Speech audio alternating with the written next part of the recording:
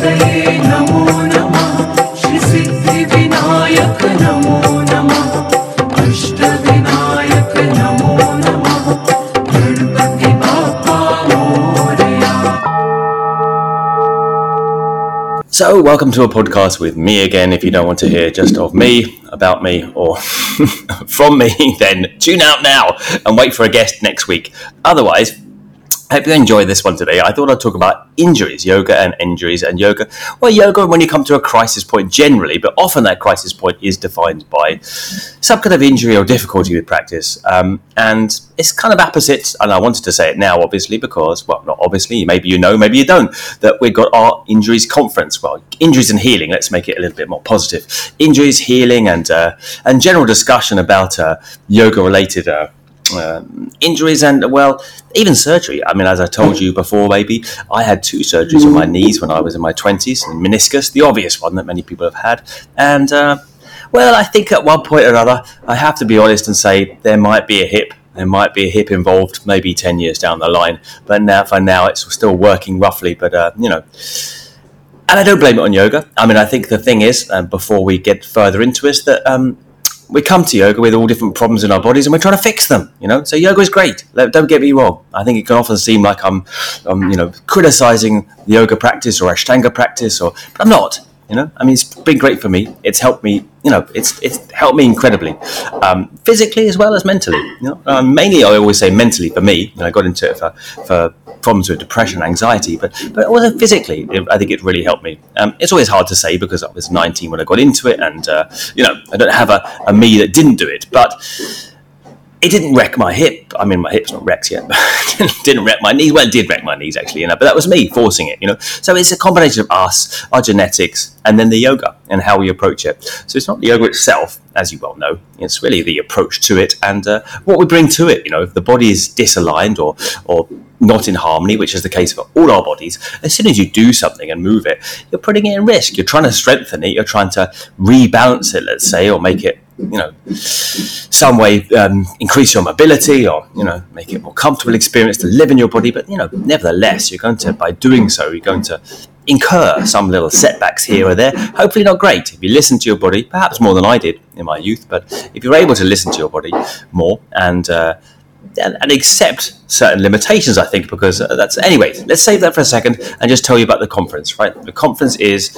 I think, in the early February. So you can look it up on the website. It's on www.keenonyoga.com.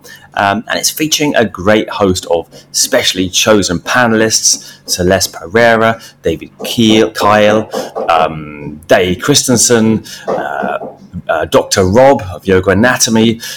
Just off the top of my head, those are a few. I mean, it's going to be a fantastic conversation. I think much needed in the yoga world, because I think without it, there's this sense that perhaps yoga is injuring us, or perhaps yoga is unsafe, right? And it's not. That's not the message here.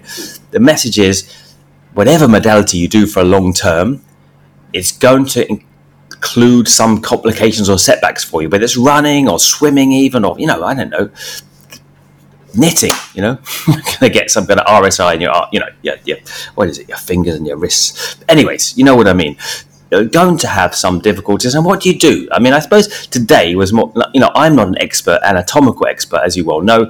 I know a little bit about anatomy, but not very much, to be honest. So I'm going to leave that for the panelists that I've specially selected, who are experts in that field. But I'm going to talk about my own journey, which is much more interesting, really, you know, because you want to hear what someone's done who practiced for 25 years and incurred some injuries. And I think I've had, I mean, like any Ashtanga practitioner will tell you, I've almost had every part of my body at some point has incurred some injury. So, you know, basically, you could say that I've healed from injury, because having injured every part of my body, I've also probably strengthened it, because I no longer have most of those injuries. So, again, the message is that yoga does heal, but, you know, in healing, you inevitably have a healing crisis. And there's been a number of points in my life where I have definitely entered into a crisis of confidence, actually, with the yoga. You know, when you get injured, it does take away your confidence. You doubt it. You doubt the practice, and you're not really sure whether perhaps you're doing it wrong, or whether perhaps, you know, people often say, well, the practice is not really for me. You know, the practice doesn't suit my hips, or my you know, my weakness in my shoulders, or whatever it is you're dealing with, right? Or even simply it burns you out. Yeah? Well, the first obvious thing, which you've heard from me time and time again, is it's a blueprint. It's not to be taken literally. This is not, imagine taking the Bible literally. God built the world in 7 days, and, he created whatever on this day and this on this day. It's a metaphor, right? And the same with the Ashtanga. It's not meant to be taken literally, right? You look at our hips. Look at someone's hip, their lotus, if their knees are in the air when they sit cross-legged. They're not going to be doing the primary series in the way that it's done in Mysore, right? That's when we look at Mysore, and Mysore, the place where it originates, and Mysore, where the place where people still go practice with Shiratji. When you look at those people, right, they're not the general run-of-the-mill people. Let's look at them firstly. Let's question that, right? This is the 0.01% of people that are able to do the practice that generally go there. Of course, it's self-selecting, right? So it gives this full sense of what people can do, what bodies can do, yeah? Because there's 0.1% of people, they're there representing Ashtanga, they're there seemingly doing it, and they're the ones that are able, right? And if you read or listen to the podcast of someone like Bernie Clark and read the books, the Your Yoga, Your Body books trilogy is a fantastic read.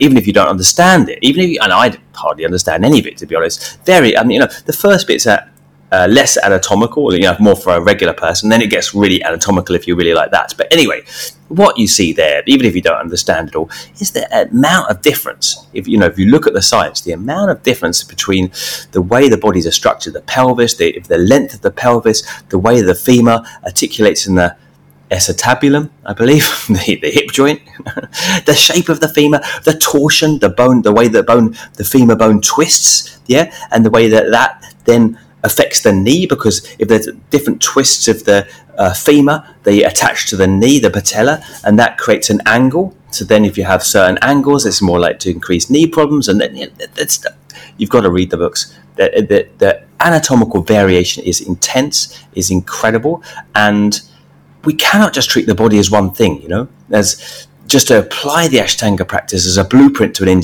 individual body will hurt anyone almost, even those people in Mysore that are seemingly able to do it. Even them, if they don't adapt the practice to suit their specific bodies, they'll run into danger sooner or later, probably injury. And for my part, I don't mind sharing to you that most of the people I used to talk to in Mysore were some form of fashion injured. And, as I said, it's not that we need to blame ourselves for the injury or blame the practice for the injury. Moving our bodies and doing anything for the long period is going to incur some difficulties, but there's ways and means, isn't there? There's ways to minimize the amount of injury you suffer, or you can maximize it just by doing the postures that you feel you're meant to do in a kind of unthinking manner, right? So you just think, well, that's the posture. I used to think this myself. That's the posture. Do the posture, make the shape, and you've done the series, or you've done that posture. Move on to the next. You've accomplished that, and well, I guess it's a whole change of attitude, really, because what we're looking at is a feeling in the body, right? And once you get the feeling in the body, the posture and the visible shape of the posture doesn't matter so much. And even the series is, right? Because there's this feeling like, well, if I do that posture, Marichasana D, then I can move on to Navasana. If I do Kapotasana, I can, it's never ending, honestly. It's never ending. So forget it. Just forget. Why don't you just let the chasing the postures drop right now? Because there's always going to be a posture that if you approach it in that way, you're going to be stuck on, right? So I never look at it that way in the first place. First and foremost, what I do with the series is say, make the rough, and this is my perspective anyway, just talking about the general 1% of people that, they are doing Ashtanga, and how you get this full sense of that anybody can do it, and how intense it is, and how, coming back to that person, that guy, and generally, I say it's a guy, but it could be a woman, stiff knees, sitting up in crossed legs, their knees by the ears, and, they're not going to do a lotus. Well, should they have a 5 or 10 minute practice because they can't do any of the stuff, No, you make it applicable to them, You give them the whole practice. Take out the ones that are hard, that are completely inaccessible for a while, maybe. It's like, imagine a drawing, and you make a rough outline of the shape. You make the rough outline of the sketch, like a landscape or whatever, and you gradually fill in the colours and fill in the details after it. That's how I approach it, right?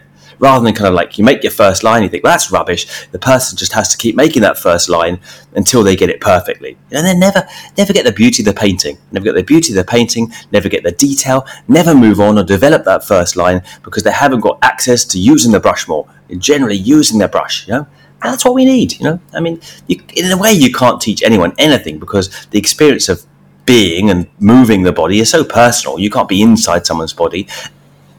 So in which case, we just need more time using the brush, holding the brush. And I kind of believe with a sensible attitude helped with the teacher, the way they talk to you and the way that they handle the group and the way they encourage the group. Are they stopping people? Have they got their favorites that they're praising? And, right? Is there that kind of dynamic going on, right?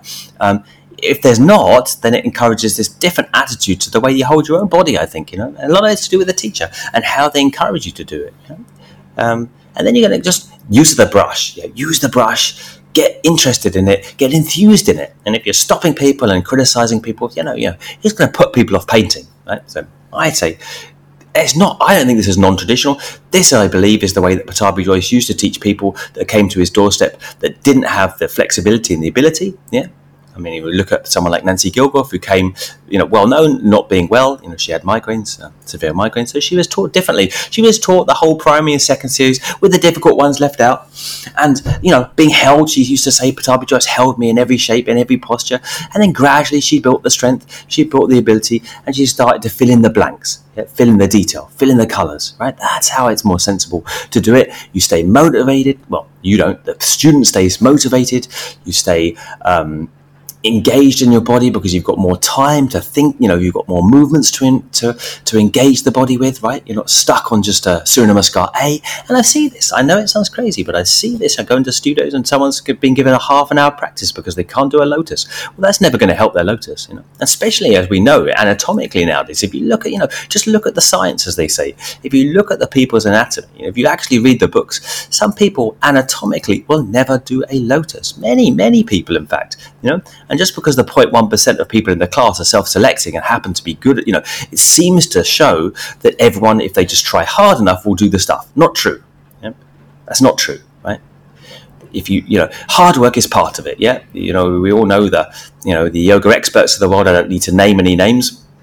They make it seem like it's just hard work. And if you have the devotion, they say, if you just commit enough to the practice, if you just surrender, all these kind of talk, it's a rubbish, I mean, yes, I'm not denying that they put the work in. They spent hours a day on the mat and they practice come rain or shine, whether that's a good thing or not, I don't know. But anyways, they put the work in, but also they had the natural ability. You have to have both, right? You can't just have one, right? You have to have that natural range of motion in the hips, for example, for the lotus, in the way that the knee articulates. So it's a strong joint, for example, with putting the lotus in, the shoulders, everything, with the jump back, for example. I mean, now it's coming to light. There's 5 different positions of the scapula, the shoulder blades. So I'm imagining that one of those positions gives you a great jump back like David Swenson, and another one of those scapular positions, which you're born with, right, will never allow you to jump back. So, first of all, let yourself off the hook and don't think just because someone next to you can do it that your body should also be able to do it, and that you're not good enough, or that if you just push hard enough, or that you just surrender your ego enough, that then you'll be able to do it. Not true. That's just a myth. That's a myth, and a very unfortunate one because it encourages so many injuries. So I can't talk, as I said, about anatomical healing, but I can talk about ways and attitudes and means to avoid injury as much as possible, right? Because when you've got an injury, that's a different subject, and we'll come to that a little bit at the end. But first of all, let's just look at preventative, and that's an attitude and approach. Try thinking about the feeling in the body rather than accomplishing the posture, and if you can't, if the posture doesn't flow naturally and you're pulling and pushing at the body, that's a sign that the body's not ready. That doesn't mean you'll never be ready for it. It's just that, the whole thing takes time. And I guess one of the things with modern culture, everyone knows, everyone says this all the time, is that it's so quick. So you think, well, in a year's time, I should be able to do primary. I had this teacher that had this belief that, it would take 2 years to do primary, and then I could do another 2 years to take second. And well, you got stuck at second, but, you kind of had this whole roadmap laid out for him, but it doesn't work like that. You could be finessing primary and intermediate all your life. I mean, they're very, very advanced postures, and it doesn't take me to tell you again that Krishnamacharya made these up for young teenagers. Well, 12 to 17-year-old boys. They were Brahmin boys, right? It was the boys practicing. Well, that was a kind of a time and place, but you don't need to worry about that. But mainly, they were boys. An Asian body as well, I would say, is more flexible. And it's not racist. It's more flexible than a Caucasian body. Just look around you. Maybe not nowadays with the diets that are coming into the East as well, and with the stress levels and with the, the pace of life that's quickening. But certainly it was. You look at these boys, and any boy doing gymnastics, even a white Caucasian boy is going to have more ability than a 45-year-old like me, man, who's been subject to all kinds of things, What I'm saying is that the practice is in the first place designed around a young body, and we never should forget that. So if your body isn't moving, well, yes, that's not surprising if your body isn't able to do the lotus or able to grab your heels in a back bend. This is a false precedent, yeah? This is not a natural way that the body moves. It's something which is built for young boys, and doesn't mean we can't do it, doesn't mean that we don't like dynamism, doesn't mean the sequences aren't quite good. I haven't got a better idea, so I stick to the sequences. They work okay. They're built, the idea of vinyasa krama, the building up of the sequence, that works all right. It's not it's not perfect probably, but it's it'll do the job. But a lot of the lotus stuff, let's say, we probably need to modify for many people. So, well, I'll contradict myself there straight away and say, well, actually a lot of that lotus stuff is inappropriate for the Western body as it stands, right? It needs to be modified and just break the knees. I would say like 30-40% of people tear their knees doing yoga.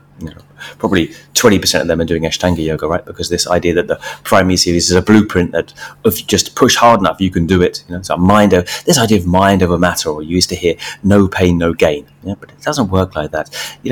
Take your time, and I think the two series as well. I've always been a believer that the two series kind of go together. And they forget the advanced one; that doesn't matter, the advanced one. But the one and the two, the forward folds, and then the other postures in the second that are more to do with extension, back extensions, and more open shapes and much more varied than the primary series. Let's say, I think they go nicely together. Or at least they give a more varied amount of movement than just the primary series, right? Which is, perhaps you could say, not particularly balanced as a spectrum of movement, considering all the possible movements that a body can do. Yeah, so it doesn't matter if you can't do them all. I have this course out, not to sell more to you, but I have a course out on the website actually called The Essence of the Second Series, or something like that, where I kind of show with a whole group of people that you can modify the intermediate series to suit it to your own body and get the essence of the postures behind you. Whether you can do the actual perfect shape, as it said, doesn't matter. You can still get the kind of feelings in the shape, whether you're doing it to degree 1 or degree 10. Yeah, it's just imagine the foundations, or the roots of a plant. You can get the roots. Everyone can get the roots of any posture. And then what happens at the trees, the leaves, the branches, etc. Well, those are for the, depending on, a lot of it's depending on genetic predisposition. But, everyone can get the roots. And what I suggest when I'm talking about the feeling in the posture, coming back to that, is a feeling of balance.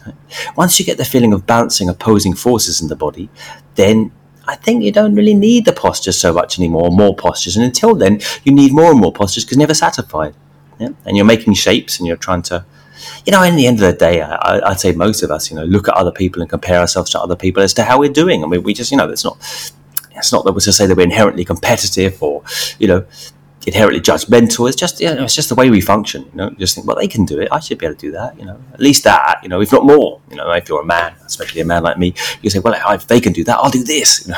So, but once you get the feeling in the posture, you stop treating the yoga like that in a way. Yeah. There's many ways in life that we can compete and do all that stuff, and whether it's good or bad, that's another thing. The material world kind of forces us into that kind of mentality anyway. But yoga doesn't have to be one of them. Yeah? Yoga we can reserve to get the feeling in the body, to get the feeling of ourselves, and that feeling is balance. Right? So what do I mean by that? And this is the basic bottom line of this whole podcast. If you haven't listened to anything else, maybe listen to this part. So if you push yourself in one direction only, you're pushing yourself into a passive stretch. Right? So all of the teacher is manipulating your body, right? And you can't do it, and they're pushing you or pulling your leg into lotus or something like that, or pulling your arm to wrap around your knee, whatever. Pushing you into a back bend. Yeah. That's a passive stretch because you're not doing it, and it's not involving the muscle group around the joint. No, the muscle group that's mobilizing the joint is using the joint itself. So it's creating more flexibility around that joint itself, which means that you're developing essentially a loose joint, which is a weak joint, right? So if you're passive stretching, that is essentially to bottom line to weaken the body. Doesn't mean you don't need a little bit of passive stretching. If you're stretching out of yourself in any direction, you've done some kind of form of passive stretch, right? But then when you're roughly making the posture, you're trying to mobilize a muscle group, a whole group. So you're trying to keep the joint firmer rather than pushing and making the joint more flexible. right? And keeping the joint firm, like the shoulders in their joints, let's say. I mean, it's a broad term, it's an ambiguous term, right? But the shoulders in their joints rather than pulling the shoulders back, yeah? That kind of thing, right? And that's the most obvious thing to do with the shoulders, because you can easily pull the shoulders back and you feel the kind of stretch across your chest, you feel it in the shoulder, and you think, well, that must be a good thing, it feels okay, it feels quite nice, actually, But, that's not necessarily a marker of what feels or what is ultimately good for the shoulder. Keep the shoulder in its joint, keep the body tight. You need more stability than flexibility. In fact, what you need is mobility. Forget flexibility. What you want is to mobilize the muscles around the joint. What you have around the joint is an agonist, a muscle that does one thing, and an antagonist, a muscle that counters that action. So bicep, tricep kind of thing, right? So you've got that in every muscle group, right? If the trapezius is doing one thing, then the lats and serratus will be doing another thing, and you want to use those muscles against each other. Okay? So it's not about getting more flexible or getting your body pushed into a further shape. It's about using the muscles you have in a skillful and balanced way. That means that the force one way is balanced in a force the other way. So if you push out of yourself, you pull back towards yourself. If you stretch up, you're also countering it by pulling back and stretching down. You've got to balance around the muscle group, and that also feels good for the mind. So if we're doing anything to do with meditation whatsoever, which is a whole other subject, well, we're trying to balance the body, the forces in the body, then to balance the mind. We're constantly stretching out of ourselves in one way only. What we're doing is just overstimulating the body. We're just, we're looking for progress and stimulation, and that's nothing to do with yoga philosophy there. But if we try to balance the shape so we get into a kind of equanimous, a kind of neutral feeling in the body, well, that's got to have a different effect on the mind, surely. So then we could really call it a moving meditation, rather than being pushed into every posture further than our limits and seeking further material accomplishment down the road, as if we could have something added to our state, right? The whole point is, where you're balancing the forces, whatever the shape is, it's going to be enough for you. Right? You're going to feel enough, and that's the idea of yoga, isn't it? Like adding something to our state, showing us that our state is already adequate as it is. Yeah? And that's, I guess, the bottom line of a lot of injury is that we feel inadequate. The inadequacy, and there's often, the precedent, can be, not always, but can be set up by the teacher in the room, suggesting that the person isn't far enough in the posture. The adjustment, even if they don't mean it, by adjusting a person, by pushing them, gives the precedent that perhaps they haven't done well enough. If they push further themselves, or if they help you to push further their body, that they'll be ultimately enough, right? At the end of the day, we're raw emotional underneath everything, aren't we? And we feel this kind of inherent, innate sense of inadequacy. If we could just add something to our state, if we could just accomplish more postures in the body, then we'll be better, we'll be enough. In the teacher's eyes, we'll be enough in our eyes, and the classroom's eyes, maybe you don't feel that, but I certainly did anyway. So a lot of this injury is coming from the attitude that is encouraged in the room, I think, and is encouraged in the student, and encouraged on Instagram, that, if you just push hard enough, surrender hard enough, get out of your comfort zone enough, right? Challenge yourself. This is often what people say in reply to my comments. But yoga should be challenging ourselves, right? Why? Isn't life challenging enough? Shouldn't yoga be comfortable? Why do you want to be challenged in the first place? Why, is you not enough already? Do you need to add something to your state? That you need to challenge yourself to be better? That's the rhetoric around it. We need to be challenged because we're not good enough. We're not pure enough, right? We need to purge the impurities. So there's nothing impure in you. Only the thought of being impure is the impurity itself. Yeah? You're ready enough. You just need to come back to that message. So things about injury, okay? Moving on to the more practical state. Injury, and I've been injured in, as I said, everywhere. I can imagine the body from the toe, literally from a toe to the finger. I'm trying to think of a facial injury I've had. Probably fallen on my face a few times and tried to do Bakasana in the early days. But anyway, I've been injured everywhere. And it's a crisis. It feels like the worst thing in the world. When you're injured, it feels like the world's falling down your head. But what do you do, right? You could quit, right? Or you could say yoga's injured you, or you could say the teacher's injured you. And all of those are in part true, maybe. But ultimately, it's your own approach. And if you just don't quit, but look again, my experience in the 2 times that I've really hurt myself is that they've been the best times, actually. They've been the only times I've really opened to growth, open to looking again, open to developing my technique and a different approach to the yoga. One time I met Mark Darby, my teacher. I will always credit in everything I do. And he showed me how to practice. And I was open at the time. In fact, at that time I wasn't actually injured. I was just so bored of just doing the advanced series in a way that I just was making shapes, basically. Just making shapes. No balance in the body, no opposing forces, no equanimity. And I thought, well, if this is it, it's better to go to the gym or to just do something like that, rather than this kind of stretching. It's like if I'm using it for that end, if you're using it, if you're using yoga just to get fit, I think there's better things you can do. Let's put it that way. It's definitely imbalanced. It doesn't give you enough strength, I was just at a crisis point, and I was open. That's what I'm saying. That's like the injury, the crisis points. They leave you open to learn something new, to seek someone's advice, to try something different, right? And I think we're so stubborn and resistant to change. We're so afraid of new things, right? We generally don't allow those differences in, or at least I didn't. Maybe it's the same for you, until we're really at that point. So I know it's a bit Pollyanna to say, well, injury is the best thing that could ever happen to me, but it really was, I'd say. So if you're suffering injury, just don't see it. Yes, if you're going to push and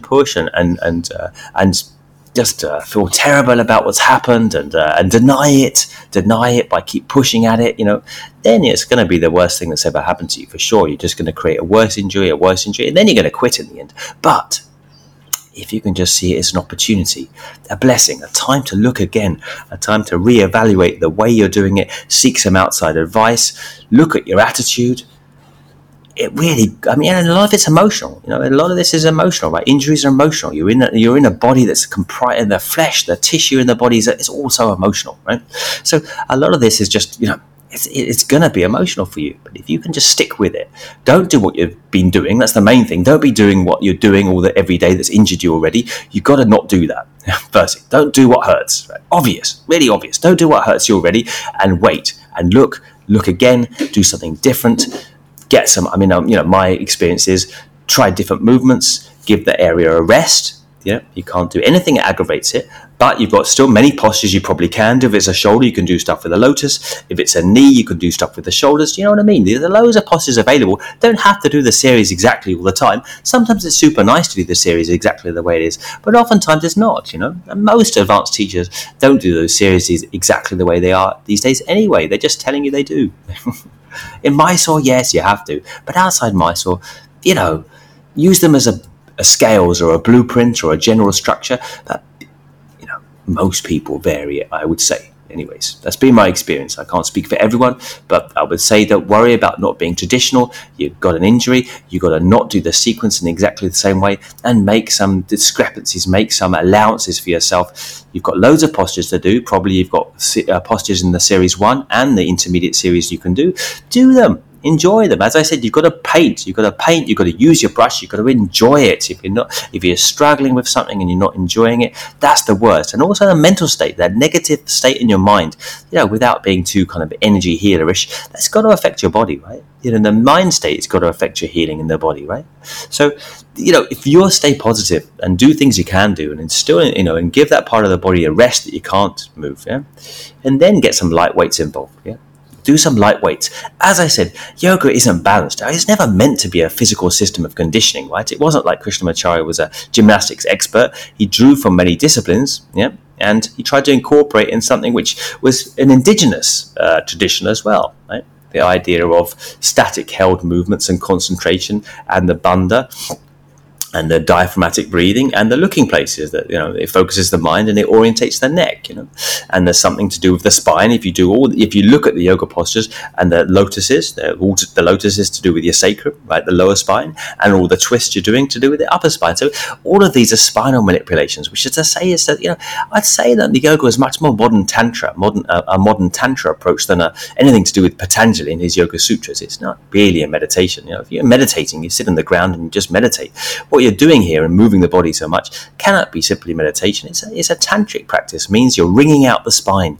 You're using the nerves of the spine to change to purge the emotions out of the body, let's say, to develop the energy in the body, I don't like using the word purify the energy of the body, but to get rid of a lot of the emotional baggage, all that stuff, all the experiences, all the held impressions and the the resents and the disappointments and the pain of the past stored in the body is stored around the spine, and in using the spine so dramatically in the yoga asana, you're doing something emotional.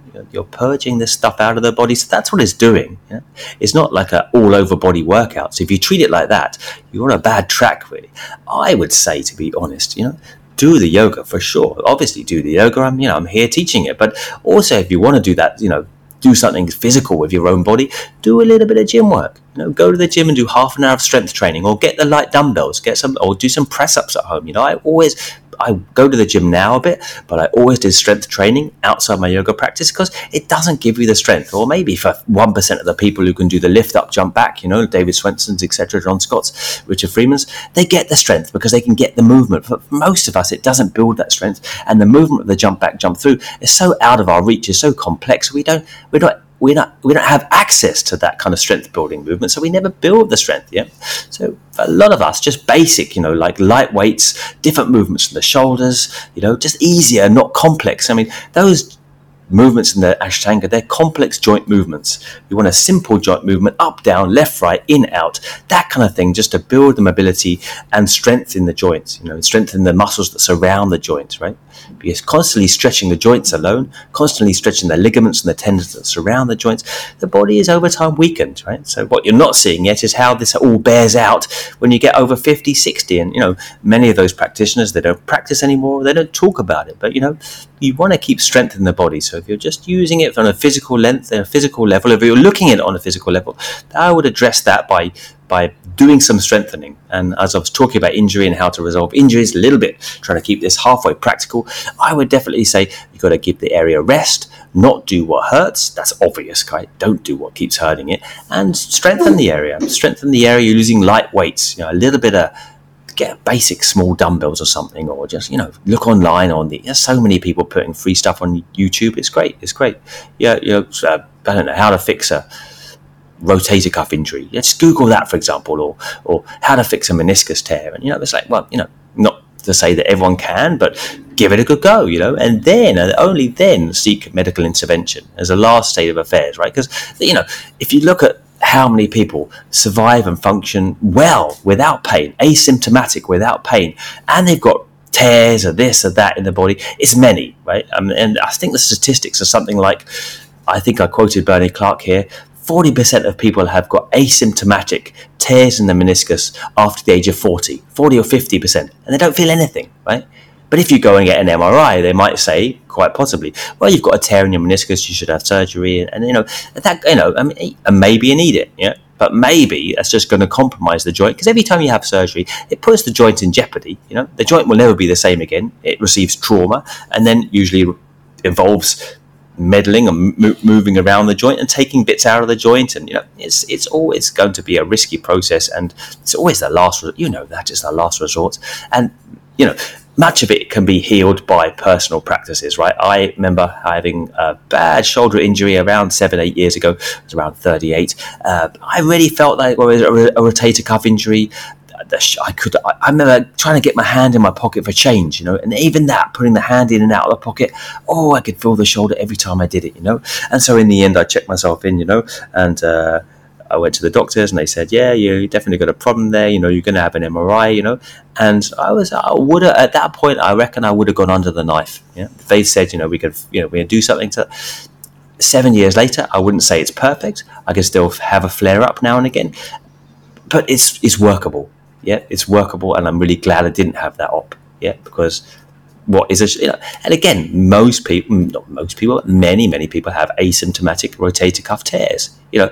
Many of these things will never be patched up fully. The body, the blood supply around these areas doesn't necessarily allow for ultimate healing, but you can work around many of these things. And when you go under the knife, you might definitely you'll get how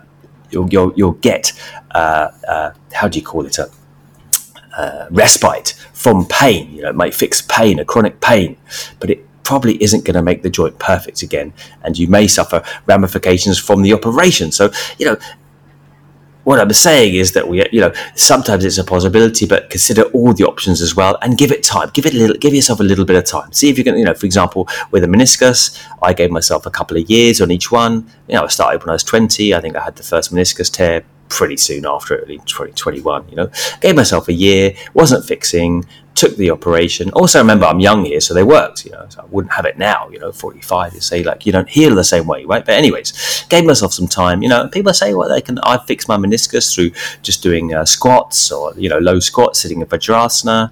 It's possible.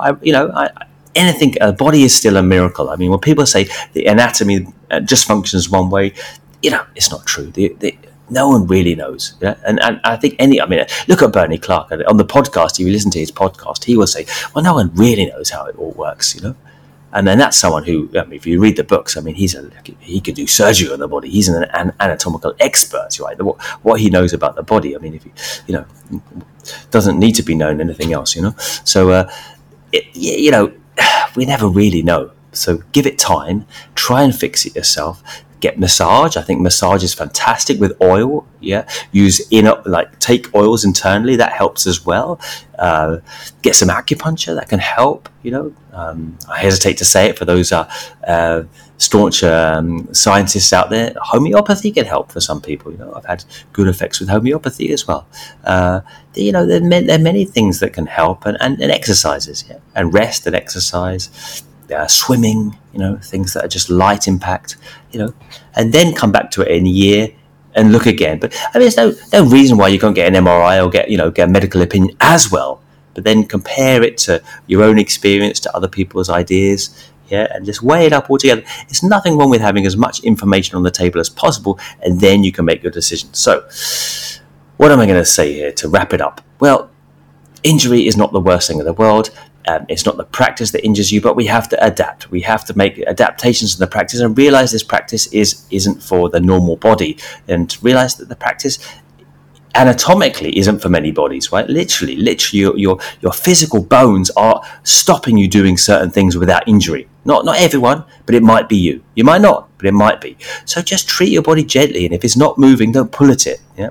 One teacher used to say you should be able to do lotus without picking the legs up and putting them in there. That's how simple the feelings and the postures should be. That's how easy and fluid they should be. Right? I wouldn't go that far, but I would say if you're yanking at something to get it there, that's too much. The posture should flow.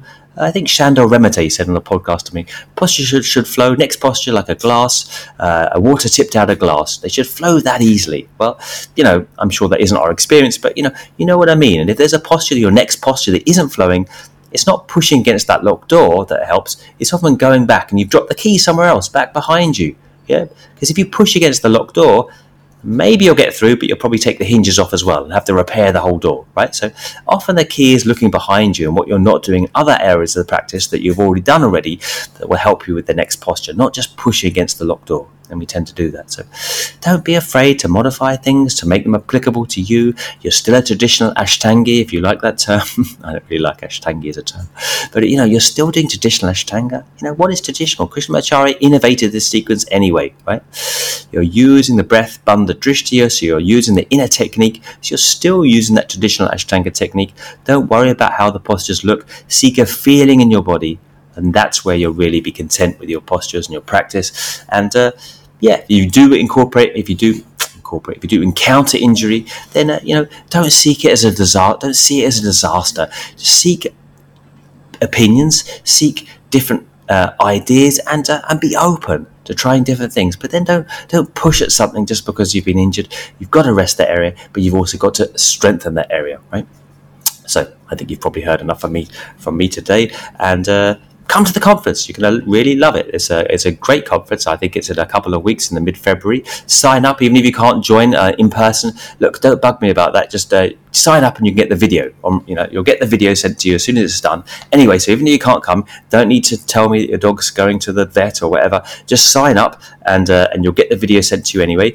And it promises to be a fantastic talk. And I'm eager to learn as well, because everyone's got little tweaks and little injuries in the body, me included. So we could always learn and keep developing. But it's not a setback. It doesn't have to be looked at as a setback or a blame. You haven't done anything wrong.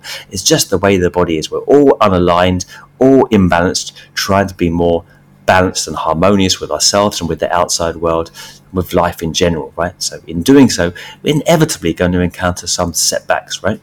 Anyway, it's enough of me for now. Hope you enjoyed this, and hope you sign up for that conference. You're gonna enjoy it, right? And we'll be back next week with a regular guest and a regular podcast. So take care, and I'll see you soon.